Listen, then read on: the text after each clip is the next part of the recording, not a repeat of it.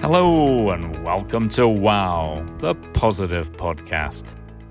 Showing kids that there's a lot more to the world news than bad news. I'm Alistair, and as a journalist, I've often written about things going wrong.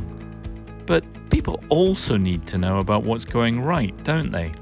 So this week with Clarice, I'm going somewhere very cold and very snowy.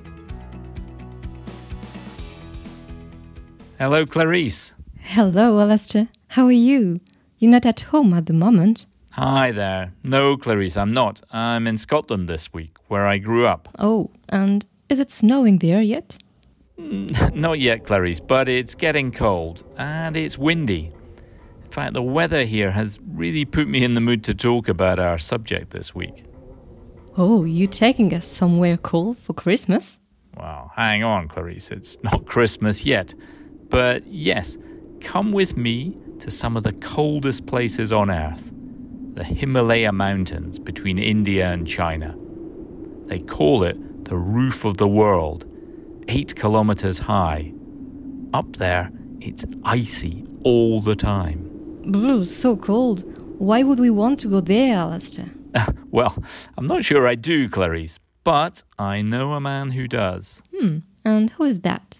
Well, his name is Nirmal Purja, or Nims to his friends. And I've been reading the book he's just published about an extraordinary thing he did last year. Oh, he climbed to the top of the Himalayas? Yes, he did, Clarice, but not just some of them, all of them. He climbed all the mountains in the Himalayas, which are over 8,000 meters high. Actually, there aren't any mountains that high anywhere else in the world. In the Himalayas, there are 14 mountains over 8,000 meters, including, of course, the world's highest mountain. Mount Everest. Exactly, Clarice. But people have climbed these mountains before, right? Yes, they have, but only about 40 people have ever climbed all 14 8,000ers. It's very hard. It's not just cold, but there's so little air up there that mountaineers call it the death zone. Once you've climbed one, you really need to recover. Oof, it sounds really hard. Well, just imagine the shortest time that anyone had taken to climb all 14 of these giants was over 7 years.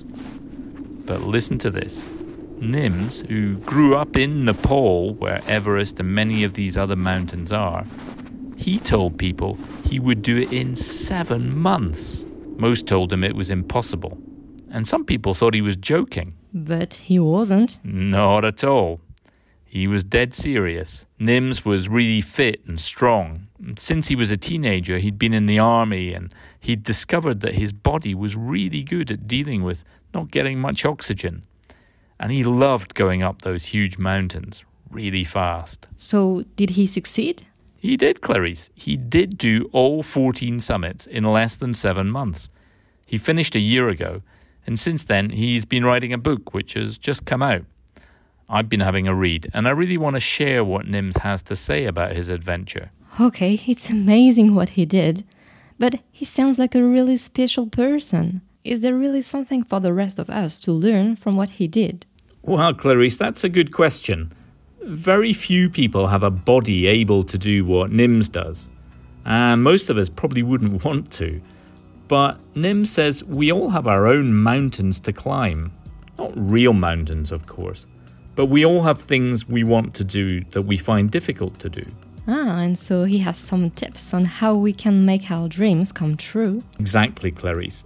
Nims called his bid to climb all 14 peaks in under 7 months Project Possible. He wanted to show us that we can all make our impossible possible. But is it really that simple, Alistair? Well, Clarice, of course it's not easy. But Nims says this. If we're wondering what we should do with our lives, we should first of all take a look at what we're good at. We all have things that we find easier to do than others. Okay, so for me that might be turning ideas and feelings into images by drawing and designing how things to look amazing. Exactly, Clarice. Something that comes naturally to you. In Nim's case, it was climbing mountains. Then, he says, we should also listen to ourselves and spend some time quietly and try to feel inside what is it that gives us a really big smile. Well, for me, it's all about drawing to share emotions and showing how beautiful the world is. Then you're in luck, Clarice. Nims had a moment when he was powering his way up a mountain in the snow, faster than the others and just really enjoying himself. And that's when he said to himself, "This is my thing." He'd found something he was both good at and enjoyed. If you can find that, it gives you lots of energy in life. Yeah, I find I can work all day practicing my design skills. I just love it so much. Wow, that's brilliant, Clarice. That's exactly what Nims says. If you love what you do, then if you give yourself the time to do it and get better at it, you too can do amazing things. Super, that's already giving me energy and ideas. Brilliant, Clarice. Everyone finds their energy in different ways. If we listen to ourselves, see what it is that we do well and what it is that makes us happy, then we can find the energy to do things brilliantly. No matter how hard it is to keep putting one foot in front of the other to go up our mountain. And that mountain, well, it could be anything that we want to do. Taking an exam, say, or perhaps making new friends in a new school. Okay, but what about the things we don't like doing so much? Well, Clarice, the energy you get from doing things you love helps you do other things too. Nims, for example, he says the hardest thing he's ever done is to write his book, not climb the mountains. Well, for me, I choose writing a book over climbing mountains any day. But that just shows how we're all different. I see. You mean if we find our own strength and what we have fun doing, that gives us the energy to do things that aren't easy or fun. Well, I need to do some cleaning in my apartment now. But I know if I do it quickly, I'll soon be able to get back to work on my next design project. Yes! Very good, Clarice. I'll let you go. I'll see you next week. And just listen to a bit of Nims Purja to inspire you as you go. Bye. I hope people will find a motivation to climb their own mountain. Do not let anybody tell you that is impossible.